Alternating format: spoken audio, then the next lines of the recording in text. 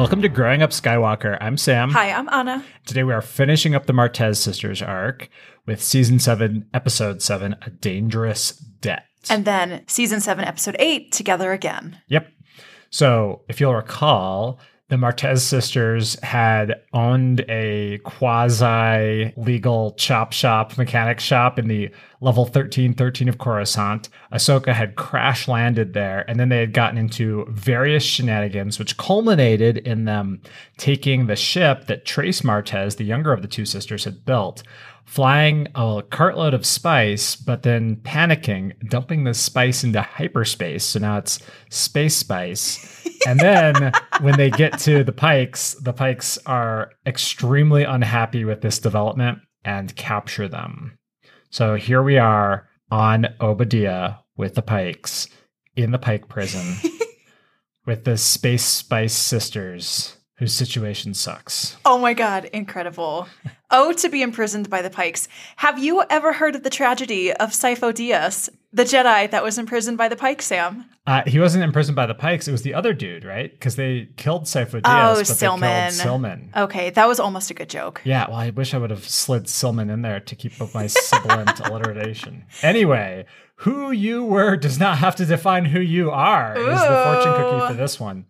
And while there's the various recriminations between all these teen girls, Ahsoka is telling them, hey, I can't let you deal in spice. It's too dangerous. It's too bad. It harms a lot of people. And Rafa says, oh, we got a regular Jedi over here. And Ahsoka's like, what if I was? And then Rafa reveals way back when Zero the Hutt escaped prison with Cad Bane. Season 3 of the Clone Wars. There was shenanigans, and one of the shenanigans which ensued was Cad Bane beat up a starfreighter because that's how he rolls, and it fell down a hole. The Jedi directed the freighter out of the way of a landing platform full of a bunch of people, but it fell through a wall and it killed Mama and Papa Martez. And then the Jedi who was responsible for making the call, light green skin, dark robes, penetrating eyes, looking at you, Luminara Unduli, went over to the recently orphaned Martez sisters and said, don't worry, the Force will be with you. Peace out, Girl Scout, and then nothing. Then the guards come and take away Rafa to be tortured. Yeah, they give her the old shock prods. Yes, it is not great. After that torturing and Trace and Ahsoka having some more bonding, Rafa is brought back. She is unconscious, and they grab Trace. Trace is about to get tortured. She faints, but it's a feint, and she blasts one guard, blasts another guard, and this is when we need to start the kill counter.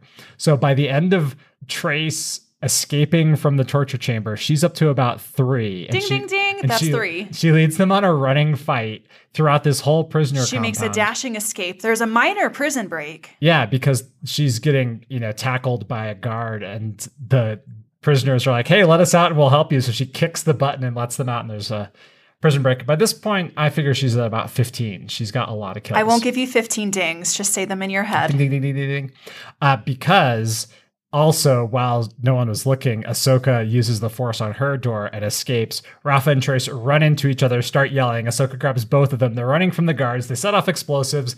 They make it all the way out of the prison, and they're running across when, of course, the bridge starts being retracted.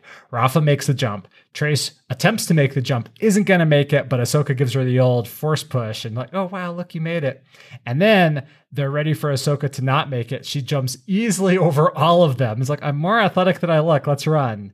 So they're at the outside of the shipyard. Ahsoka opens the gate so they can get to the ships. Punch, kick, Kung Fu Ahsoka. She's able to unleash a little bit because no one's watching, and she just beats up the entire room. Fantastic. Kill count at this point, Trace 15, Rafa 1. Ding. Because Rafa held down a Pike as his elevator was going up, and he becomes half the Pike he used to be. Oh, the good old elevator guillotine. So now that they're split up, Ahsoka recognizes that the sisters are in trouble, but who is watching but some cloaked figures who...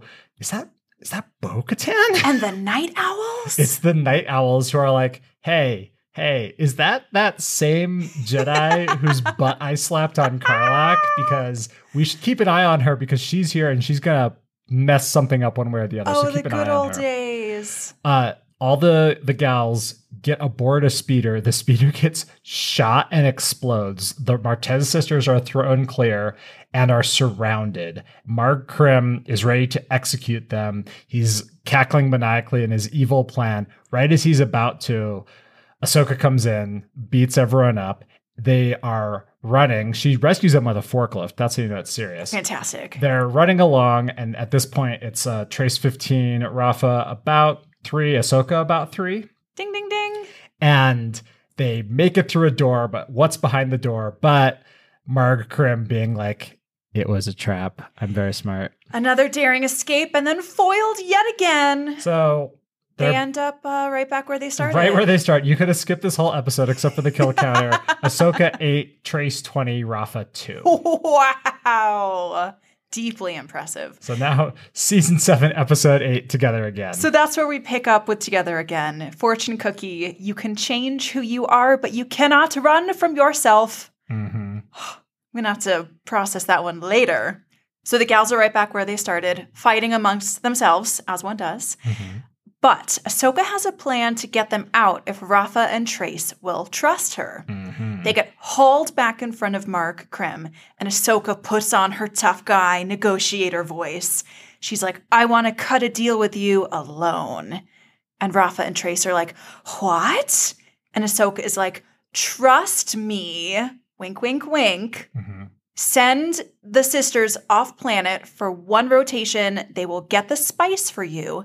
And if they don't come back, I will tell you, Marg Krim, where their parents are so you can heavy them into submission. And Rafa is like, how could you betray us?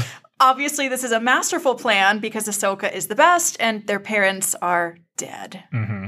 There's a fascinating interlude after Marg Krim agrees to the plan. Everyone gets marched away. And Marg Krim says, my life depends on getting this spice as much as theirs does. And then his deputy is like, you think he will find out about it? And then Marg Krim goes, he knows. He always knows. Mm-hmm. Da-da-da. Don't worry. We will return to this plotline momentarily. Yes. The Martez sisters hop into the Silver Angel. They make their escape. They stop for gas. And Trace is like figuring it out. She's like, wait a second. Did Ahsoka just give herself up for us? And Rafa is like, duh. And that's why we have to go back for her so she can't hold it over my head for the rest of my life. Rafa is such a traumatized individual. That is probably as close to an admission of love from Rafa Martez as you will ever get. It really is. The Night Owls, by the way, are watching this whole thing and are keeping eyes on the situation. Yes, as one does. As they do. So the grand plan of the Martez sisters is to, I kid you not, steal spice from the Pikes and then trade spice back to the Pikes for Ahsoka. Classic. Completely delightful. They land back on Obadiah. They start fast-talking the deck workers. Meanwhile, Ahsoka is conducting another daring escape by herself this time. She's hopping from, beam to beam, lacing the whole prison complex with explosives. The whole spice processing facility with explosives. And then she overhears a conversation between Marg Krim and Darth Maul. Who's Marg Krim's boss because he's running the Shadow Collective. He makes some threats to Marg Krim about the Pikes needing to clean up their act or else Crimson Dawn is a name we have not heard yet, will take over their operations, and then his holocron stares at Ahsoka and fizzles away. Well, he stares at Ahsoka, which, according to the way we think, at least holocrons work, is not something that will happen. And he says, if you'll forgive me, I have pressing business to attend to, and bounces. Deeply sinister. Yes. Ahsoka sneaks into the control room. She finds out that Darth Maul's holocron transmitted from Mandalore. Very sneaky, very sus. But the Pikes knock her out with a stun gun, take her away. Yeah, the Pikes had pulled themselves away. They're like, the prisoners escaped. And Ahsoka's like, yes, this is my opportunity to go to the communications room. And then Marg Krim's like, it was a trap. Back on the docks, things are going basically pretty great for Trace and Rafa. They got the spice loaded onto their ship. They've fast-talked these Toongs Little who are chew toy dock worker, weird aliens that are mostly face. They're mostly faced with spindly little arms and goofy little voices. And importantly, we'll learn later, when you punch them, they make squeaky toy noises. They really do. And they get mad because Rafa is, knocking them around. So they call this beefcake Trandoshan manager. And Rafa has to do the fisticuffs. She does the dang thing. She beats him. They get the spice. They take off. It's a tough fight for her. Trandoshans are no joke. She ends up getting aboard this platform over a bottomless cabin on like a crane. And he lifts her above his head to suplex her on the ground. And she grabs the top of the crane and goes and undoes the bottom of it. And he falls. He just falls into nothing. And then with perfect timing, they get to Ahsoka right before Marg Krim executes her. Because Marg Krim is like, I know you're a Jedi. I know you're working for the Republic. And yeah, so it's time for me to execute you to redeem myself in the eyes of Maul. My boss. He handcuffs everybody, but with more perfect timing, Ahsoka's explosives detonate all over the facility. They take the distraction. They hop onto the Silver Angel. There's an amazing scene where they all finally start communicating. Trace is doing the piloting. Ahsoka's on the guns. Rafa's on the scanners telling her where to shoot. Well, then the gun gets shot and their rear deflectors are down. And this is all being relayed in combat. And Trace is like, well, the front deflectors are still in place. So she gets into a game of chicken with the remaining fighter. And Rafa and Ahsoka are like, this is a bad idea. And Trace is just like stone cold. Buns of steel. And she wins the game of chicken and the fighter swerves into the mountain and crashes. And then they finally get away. They land back on Coruscant. They have a lovely conversation. Rafa says, you might not consider yourself a Jedi, but you act like one, or at least how I wish the Jedi would be. And Trace says, and I consider you a friend. And then Bo-Katan shows up and tells Ahsoka they have a common enemy, Maul, and whisks her away for the next part of her adventure. You have 5 minutes to decide to come with me. And Ahsoka's like, oh. And they're like, you have to do it. It's the right thing. You have to help other people. And Ahsoka says, but I'll leave my bike here just in case. Aww. Da-da-da. So that sets us up for what's going on in Mandalore right now. Yeah, so many questions. This is all completely uncharted territory for me. All of this is totally new. I have no idea what's going to happen. I have lots of questions. We've recently talked with people, Star Wars fans out in the wild, we know you exist, who haven't seen season 7. Yeah. And you're missing out. But season 7 has like a lot of buildup. And that's what this is. Seeing who Ahsoka was meant to be, and also this relationship between Trace and Rafa grow into something like non-toxic now, maybe a little bit. Yeah, interesting character revelations all around. I want to say first and foremost, I am living for the new intro music. The new intro music is so boss. I am so much more into tubas than I thought. The tuba just makes my day. Yeah. So good. That'll do it. I will say, this is the first Clone Wars arc that I wish we had watched all the way through. Interesting. Yeah. Well, that speaks to season 7. Season 7 is good as a full watch through in a way, particularly because although we're watching it in this chronological order, the bits with Bo-Katan lead directly into the next episode. But we're not going to see that until after Chad Batch. Yeah, I mean, it feels like this is grown-up storytelling, right? After 7 seasons, the Clone Wars team, they know what they're doing. Storytelling has advanced. Animation has advanced. And the plot is always simpler than I think, but more sophisticated than I realize. And so this arc was really structured more like a movie. Yeah. And I love that we watch arcs 2 by 2 or 3 at a time, or even sometimes 1 at a time, because there is so much detail that I love to dig into. But I really feel like that revelation of the Jedi being responsible for killing Rafa and Trace's parents came too late for me. I really needed it in the second episode. Yeah. And instead of the very beginning of the third episode. Yeah, because I think by the time you've watched 2 episodes with the Martez sisters, you've crystallized some opinions about them. I mean, we spent the entire last episode saying Rafa Martez was trash and a bad sister. Yeah. And then, bam, you start the 3rd episode and you're like, wow, a lot of this is trauma response from a really awful thing that happened to these very young girls. And they have some very valid prejudices that they have formed in response to a horrible thing that happened to them and was not apologized for. And I wanted that earlier before I formed such strong opinions about Trace and Rafa.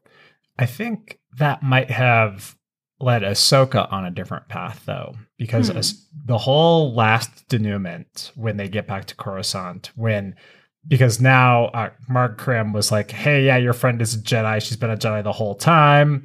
And Trace and Rafa are like, no, she isn't. And they're like, well, then you're dumb. Like, that's what Mark Krim specifically says. How unfortunate your stupidity is so authentic. Oh, brutal. It is. And this revelation that Ahsoka is a Jedi and how it was kept silent from the sisters for so long, I think helps crystallize for Ahsoka what she is meant to be.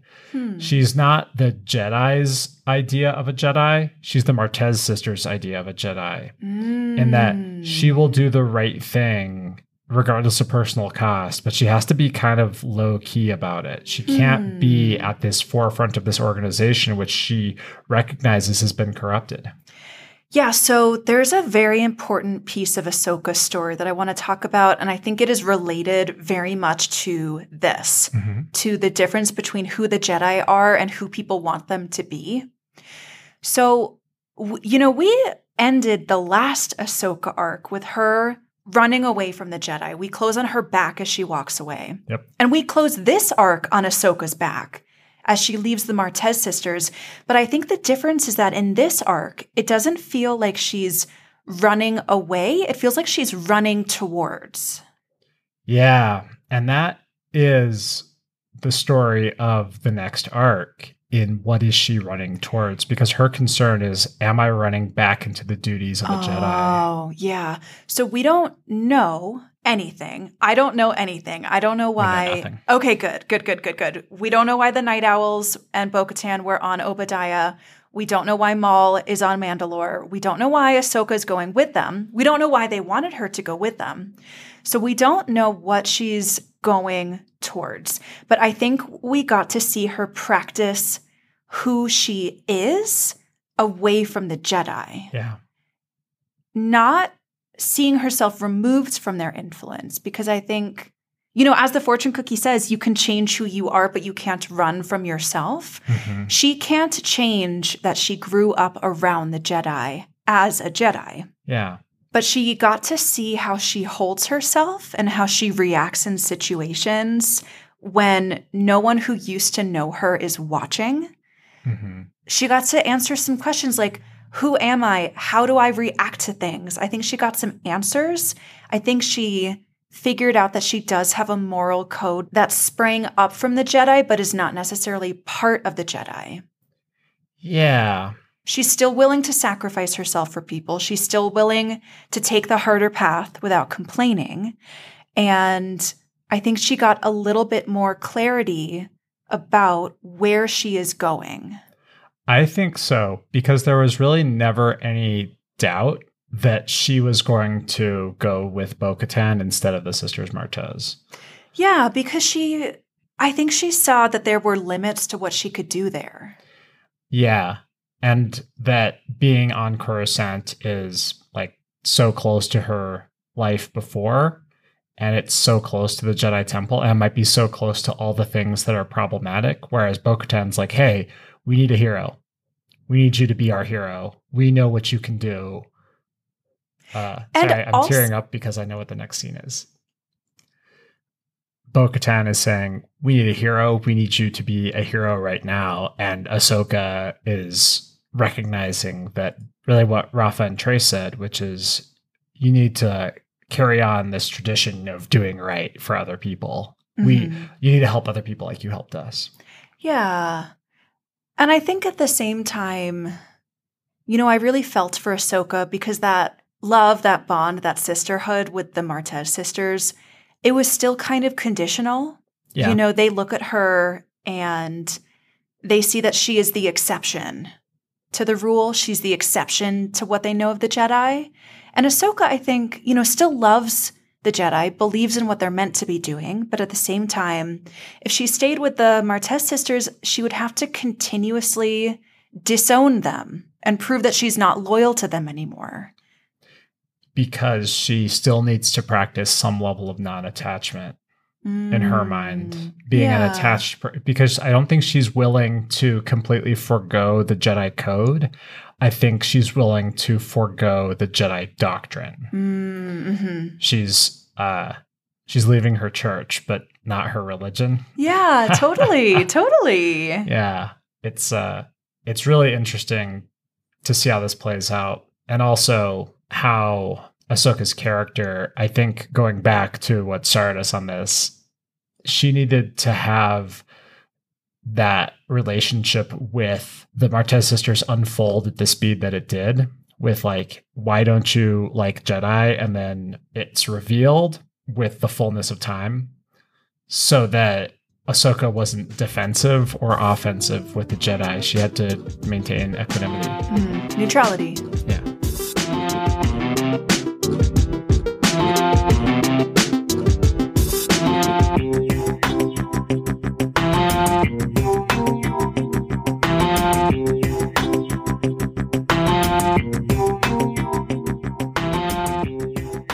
There's a few things I want to get out of the way here as far as the big picture. Okay. So this whole arc was filmed after the Rebels TV show. Okay. Which is important to note. Rebels ran for 4 seasons, and there are 3 things that happen which are callbacks to Rebels. One of them is the big jump that Ahsoka does. One of them is when Ahsoka puppets a pike out so that the Martez sisters can shoot them. And I counted those as Ahsoka kills on my kill count. Okay, all right, fair. And the other one is that there are 2 night owls whose voices we hear. Okay.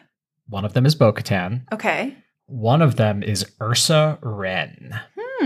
Ursa Wren is a very important character who we'll meet later, but I just want all of our listeners, especially those who haven't seen Rebels, to put a pin in that name and recognize Ursa Wren was here when the Martez sisters were shenaniganing around Obadiah. This Little is what graffiti Ursa Wren was scrawl. up to. Ursa Wren was here. Was with a Z. Maybe it was a graffiti scrawl. That would be hilarious, ironic, and appropriate. Okay. All right. With all that out of the way, let's continue. I just wanted to say, this is embarrassing. I don't remember what Maul was doing the last time we saw him. Okay. So, last time we saw Maul, he was on Mandalore. He had just killed the Duchess. Oh, God, yeah. He had just taken over the criminal underworld with Savage.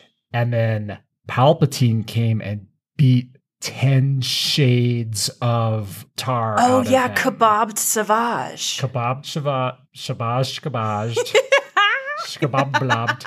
And then also tortured Maul to within an inch of the floor. Oh, yeah. So, what is Maul up to? Apparently, he's still on Mandalore. He's still causing a ruckus. He looks fine. Well, yeah. He sounds fine. Yeah. He's doing fine. He's doing great. He's still running the criminal underworld. He apparently is heavying a bunch of crime families very successfully. You know, I thought we got a very empathetic look at Marg Krim.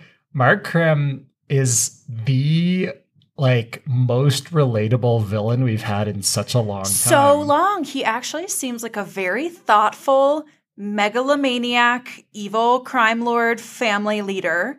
His back really seems to be up against the wall. He's like, you know. And his deputy has like a very cool, very militaristic kind of like a samurai pike mask. And he's always saying stuff. And he's like, look, like, I can't, man. Yeah, I mean, like, the pikes might be D-bags just to be D-bags because it's fun, but apparently they also have a lot to worry about. Maul is threatening them with giving away their family business to Crimson Dawn. Over 30 grand worth of spice, which doesn't seem like a lot. I guess it's kind of a lot. It's a weird number because it's a lot to the Martez sisters because 30 credits, a Jogan fruit costs 4. So it's about $30,000. Yeah. But it's not that much for a crime lord. And so they're having that talk because Rafa's like, I don't know why they're so up in my biz. Like, aren't they used to getting hosed? Aren't they petty criminals like me? And Ahsoka's like, no, these are actual criminals. You are a fake criminal. These are actual criminals. You are a criminal wannabe, my friend. So they need to kill you to show that they can't be messed with. They got a quota. And that makes sense to Rafa. And then in perhaps something that was too heavy-handed, but it also... or it shows how thin Maul's margins are. These 3 crates of spice are the difference between make and break for his operations. Yeah. Or he's using that as a cudgel to beat up Mark Krim. Probably a cudgel. I'd hope so. And then now Mark Krim's really in the soup because Ahsoka just blew up his entire spice factory. Oh my God, right? I mean, do not let Hondo Ohnaka fool you, my friends. It is not easy out there for the heads of major crime families. I mean, even Hondo has a tough time. Yeah, but this was a bad week to be a Pike. I think Mark Krim, if anything, was like, he's a little bit less scary than Hondo because Hondo has killed a lot of people for a lot less. Hondo is like affable, but if you're on his bad side, he's like, I'm having a bad day, so I'm going to kill you. He's like, aha, ha, ha, and I will slit your throat now. Aha. Whereas Mark Krim, it seems like he was really needing to torture the information about 3 crates of spice from the sisters. Yeah, because his major domo is like, they're totally pulling one over you. And he's like, I know, but I don't have any other options here. Yeah, but he does come off as extremely competent because he pulls off not 1, not 2, but 3 good traps on the sisters Martez. He really does. Man. But he, at the cost of how many soldiers? He lost at least 40 dudes throughout this whole time, which is a lot. Yeah, so it's interesting. At the end of season 6, we talked a lot in Yoda's journey about how the Clone Wars was perfecting older elements of Clone Wars arcs and episodes. Yes. Yoda's journey was the more perfect Mortis arc, right? Oh, yeah. But Dangerous Debt, the 3rd episode with all of the prison breaks and all of the foiled plans, reminded me in a not so good way of the Dooku Captured arc. Yeah. Where Obi-Wan, Anakin, and Dooku spend an entire episode trying to break out of Hondo's prison, and then they end up right back where they started. They tried 3 separate times to escape and each time got caught. Yeah, both times. So back in season 1 and then here in season 7. And normally, you justify this kind of thing with, but it was all about the friends they made along the way, and there's character development. But I don't know that we got character development in Dangerous Debt. We did get denouement. We got the exposition that I think needed that fullness of time, as well as seeing, I think that one was a Trace episode. It was. Trace did so great. She really did. And honestly, and this is important, Rafa did too. Because when Rafa comes to after being tortured, she's like, I'll never tell you where the spice is. That's her first words out of her mouth. She gave them nothing. And so she was able to withstand Pike torturing, which is her deal. And then Trace escapes and has the highest kill count by a factor of 8. She is very handy with a blaster. Surprisingly so. And there's a scene where Rafa is beating up a Pike with a stick and is not getting the better of the Pike. And then Trace comes up and pistol whips him down. So Trace is showing that she has the skills. Teamwork makes the dream work.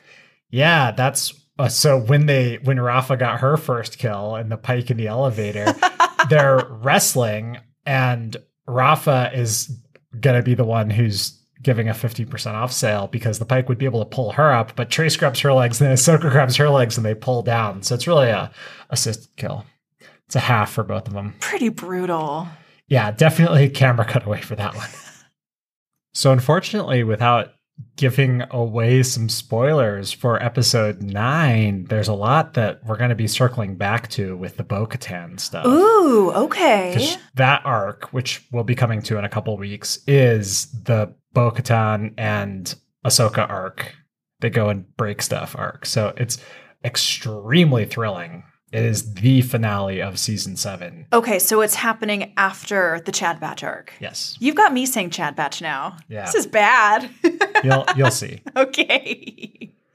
But without those spoilers, I feel like this arc does a good show of the Martez sisters. It shows them having significant character growth merely by working with a Jedi and seeing the way a Jedi operates. It shows that Ahsoka is not a Jedi.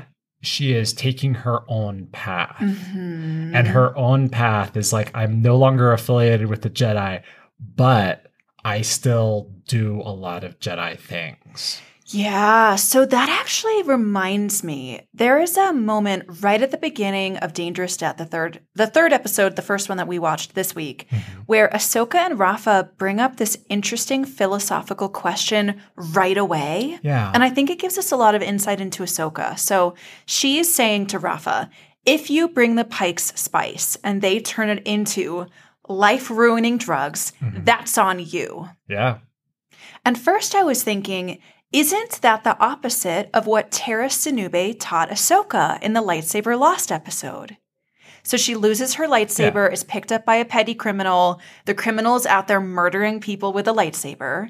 And Ahsoka's like, oh my God, if I lose my lightsaber and someone kills them with it, that's on me. And Tara Sinube says no, because that's not your hand. And so I was thinking, if you say to someone, if you lose your lightsaber and someone kills a person with it, that's not on you. If you crash your speeder into a wall and it kills some little girl's parents, that's not on you. Yeah. Isn't that the kind of flawed thinking that Ahsoka walked away from the Jedi for? So there's the issue of intentionality. So I've been sober a couple of years, and I'm part of a community of sober people because there's lots of them. And if you ever find yourself needing to make some hard decisions about that, please, please, please reach out to myself, or I'd be happy to point you in a direction wherever you are, whenever you are. But there exists like the idea of what if someone were to slip me. And I'm abstinent in terms of drugs and alcohol. And so what if someone were to accidentally give me a gin and tonic instead of a soda water? Yeah. Now, if I drank it down and ordered another, then obviously I'm no longer acting in sobriety and my intentionality has changed. But if as soon as I recognize the situation, I make an effort to rectify it, then my intentionality is still abstinence. Right. And so the intentionality of running spice is I'm going to deliberately obfuscate from myself the results of my actions in order to make a profit. Right. And honestly, oh my gosh, that's why I don't want to work in oil and gas anymore, because I have to obfuscate from myself the results of my actions. Right. And that's a common problem amongst people with my background. But if you are trying your best all the time, then your intentionality is above reproach.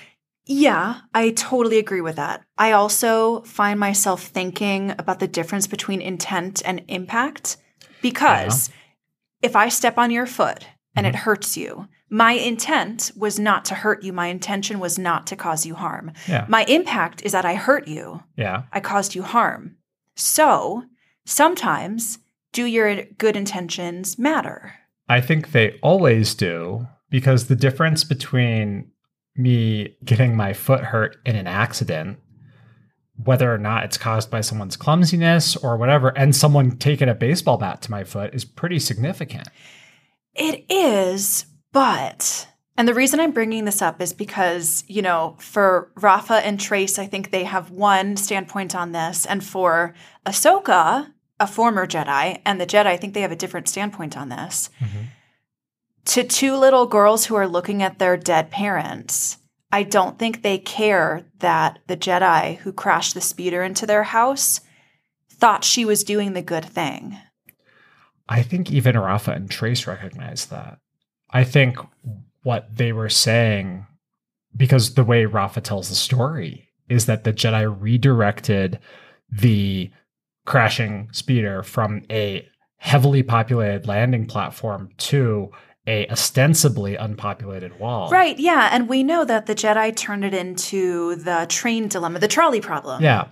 I think what Rafa hates is that the Jedi merely said, the Force will provide. The Force finds a way. Thoughts and prayers, peace. And didn't provide anything in the way of a social contract. And that might be the confabulation of the Jedi with a governance.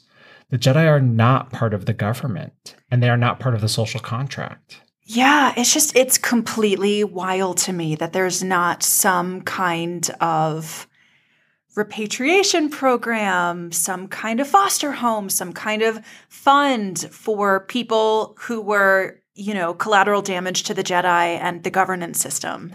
Right.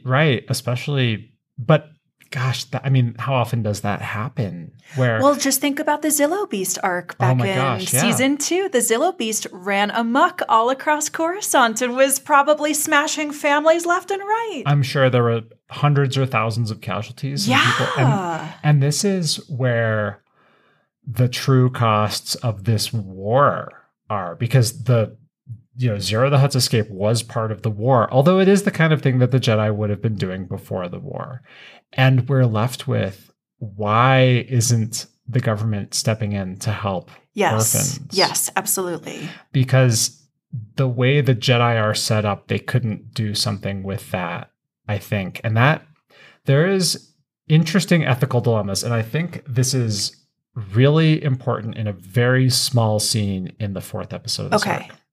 So Rafa and Ahsoka are walking along. Trace is climbing the rafters looking for their ship, and they come across a goat person. Oh, yeah, we didn't even talk about this. And the beggar is like, spare any credits? And they're like, no, get out of here. So anyway, this is a direct callback to the end of season 5 when Ahsoka's traveling through the lower levels of Coruscant. She comes across a goat person. She gives him her ration bar. In exchange for his cloak. Sure. So apparently, maybe it's the same goat person. But anyway. Yeah, maybe. Just a very hungry goat. They're walking along, and they're having this ethical dilemma of like, whose job is it to help people? And Ahsoka's like, well, I should always help people. Hey, could you spare us some credits? No, get out of here. And then, so Rafa says, no, get out of here. Yes, and they're still having this conversation. And then 2 seconds later, the goat person is begging more, comes up to some pikes, sees that the pikes have a holocron. And turns them in. And if he had credits, maybe he wouldn't have. Or if he had owed them a favor, right? Yeah. There's that old argument that people get so mad about that altruism doesn't exist because if you do something good for someone else, it probably feels good for you. So it's not totally selfless, whatever. But I think it's worth pointing out that Ahsoka doing the right thing would have been also a good thing for them. And in this case, in this conversation, this interaction, Ahsoka was stepping outside the role of an actor and taking on the role of a mentor for Rafa. Mm-hmm. And then the situation played out as it did. I doubt that Rafa learned a lesson from that, but maybe she did. I don't think she learned a lesson from the goat person. Probably not. And I don't think that Ahsoka does either, because I don't think they know that the goat person turns them in. I don't think so. Probably not. But it does go to show that what comes around goes around, or whatever.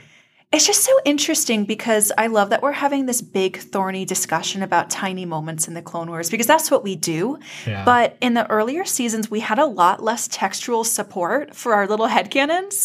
And I think the writing has gotten sophisticated enough and the plotting has gotten sophisticated enough that we're probably supposed to be having this big discussion about the goat person scene, right? Like, that's fantastic.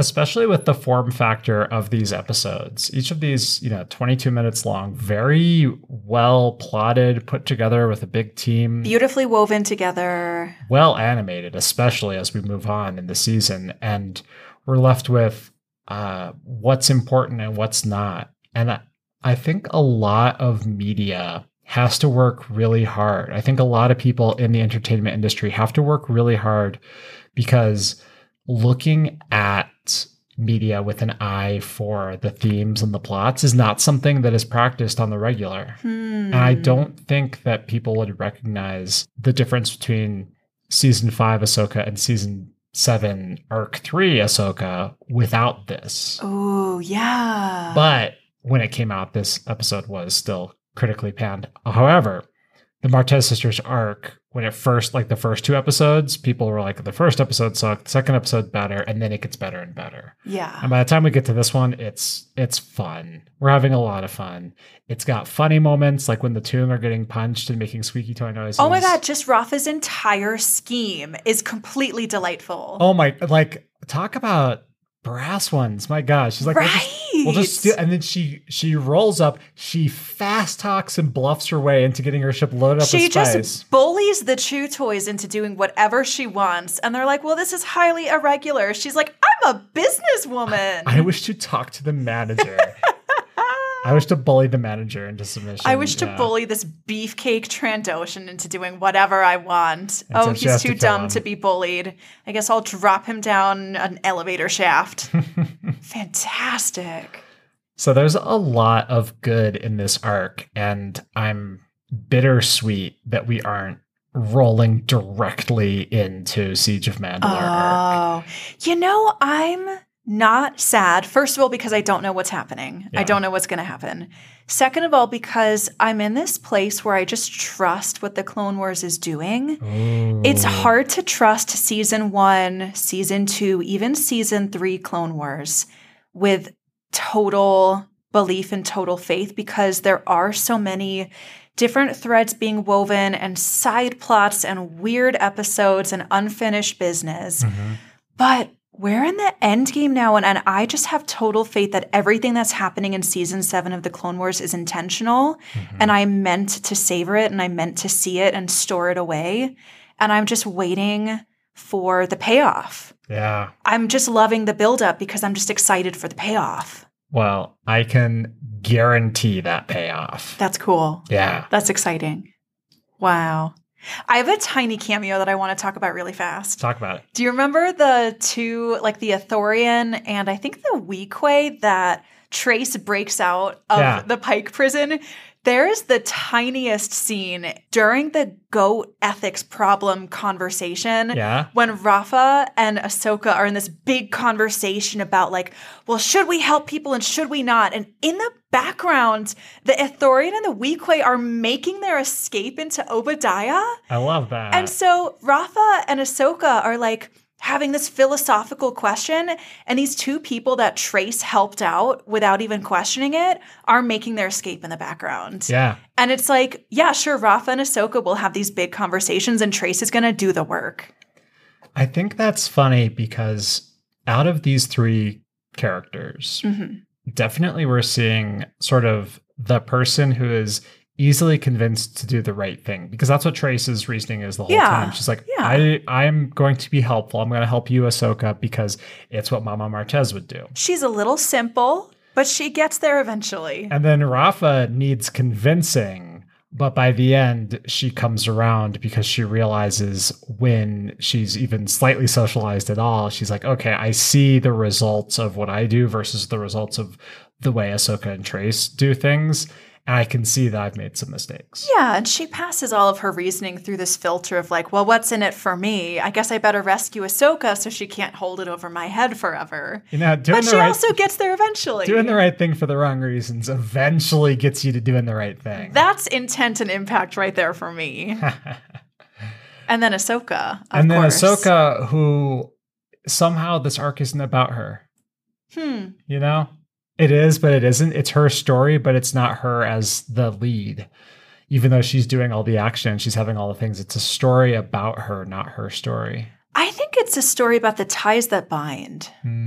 That we are all connected, especially when we don't know it, and especially when we think we have nothing in common with people. All of a sudden, if you dig deep enough and listen hard enough, there are weird connections in your lives, and you are knitted more closely than you think you are. Yeah. And everybody has something to learn from everybody. I think that is a very good read. Going back to very early in the first episode of this arc when Yularen and Anakin let them go. And then Bo-Katan's like, hey, I recognize that butt. Like,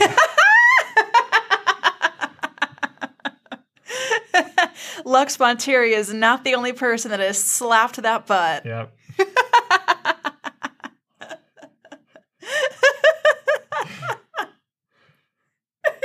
So ties the bind. Ties that bind. Ahsoka's butt. Good Ahsoka's stuff. butt. Good stuff. Good There stuff. we go. On that note, I think there's nowhere else to go but Baywatch. Yep. Time for butt watch. It's time for butt watch. It's time for butt watch.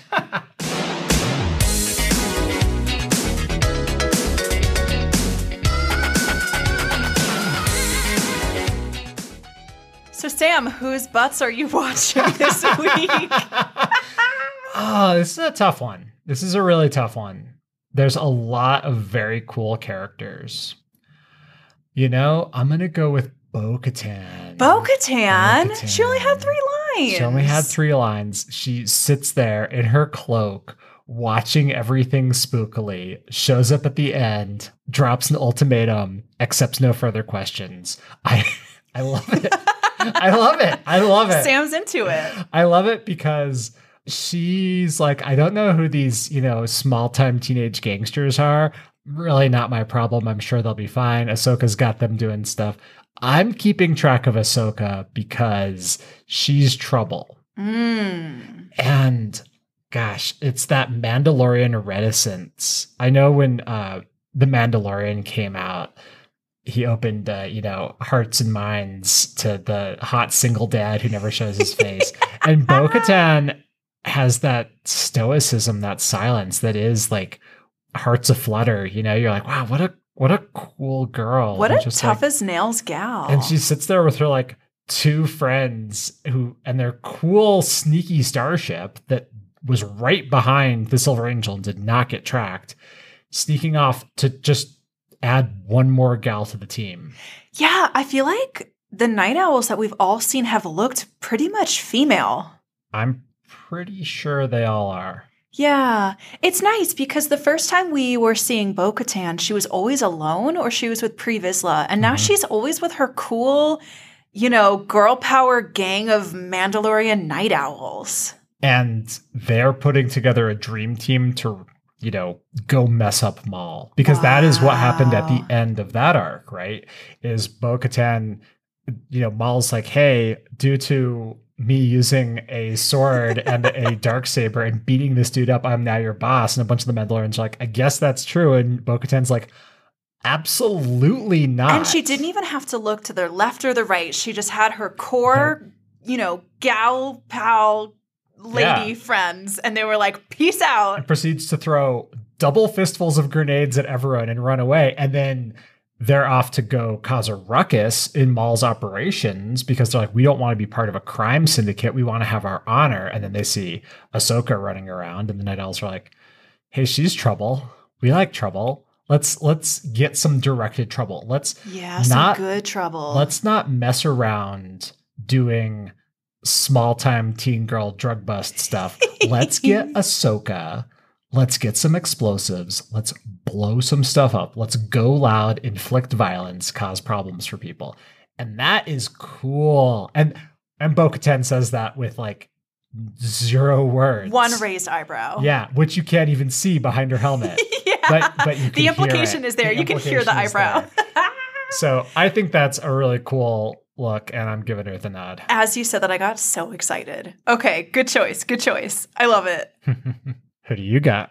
I am awarding a dual Baywatch. That is not allowed. This is our podcast. Everything is allowed, except for swearing, much to my chagrin. I'm awarding a dual Baywatch to the Martez sisters. Fair. Because they were brave and vulnerable and more generous than they needed to be. At the very end, when they land on Coruscant, they're in the cockpit. And Ahsoka's like, so are we going to talk about this? And the Martez sisters like walk off. Yeah. Like straight backs. They looked mad. And Ahsoka was like, God, I guess I'm never going to be able to get them over this. Like, I guess we're donezo. And then 2 seconds later, they're having the more important talk. Yeah. And I think that shows them asserting security for themselves, asserting like, we talk on our terms, on our turf, but we are willing to change. I think there was just a willingness to see the good in Ahsoka and to break open this incredibly tight inner circle that they've had of just the two of them and say, we have every reason to hate you, to hate what you stand for, to resent you for what you did for us. You know, just every reason to not accept that you were trying to help us and turn it into hostility and just kick you out of our lives. And instead, they were just willing to try a different way. I mean, I think about this all the time. If something is working for you in your life, you just keep doing that thing. Yeah. If there's a way that you move through the world and it has worked for you so far, there is no incentive to try something else. And the Martez sisters get through this wild scheme. They're fine. And they just have lived to scheme another day and do what they have been doing this whole time. And instead, they're willing to try a different way and say to Ahsoka, you can be our friend. You know, we're willing to trust you. We're willing to be open. You can stay with us. We'll be a trio instead of a duo. And they're also willing to recognize that Ahsoka has bigger fish to fry. Yeah. Which so is very cool. They let her go. Yeah. They let her go instead of pushing her out. And that's the difference between the Jedi and the Martez sisters. Ooh, and that's the lesson that Ahsoka needed to learn. Yeah, you don't always have to be pushed out to walk away from something. Sometimes people let you go because they know you're ready and you know you're ready. And you still have a place back there with them. You don't have to burn bridges to get away. Yeah. You can just walk across it. I think that's what the Martez sisters taught Ahsoka. I think so. I think this was an arc about friendship and love. And I think more than anything, Ahsoka needed a harbor in this storm that she's in, and now she has one. Yeah. And it's not like the safest harbor. Rafa Martez schemes at the speed of light, but she's got a pretty low quality schemes, honestly. But she's got a home for her speeder and 2 gals who'd be happy to see her again. And like sometimes that's enough. Yeah. So dual Baywatch to the Martez sisters. I'm raising my glass. May they live to scheme another day. Yeah. Yeah.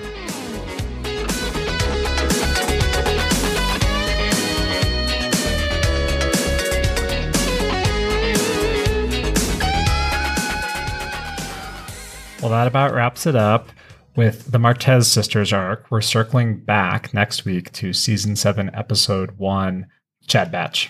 The Bad Batch, and season 7, episode 2, A Distant Echo. Whoa. These ones are action-packed. They're going to be fun. They're going to be really fun. That's cool. That's exciting. I see clones in the little episode art, and I'm excited. Oh, yeah. You know me. All my favorite clones are dead, so it's time for some new favorite clones. Oh.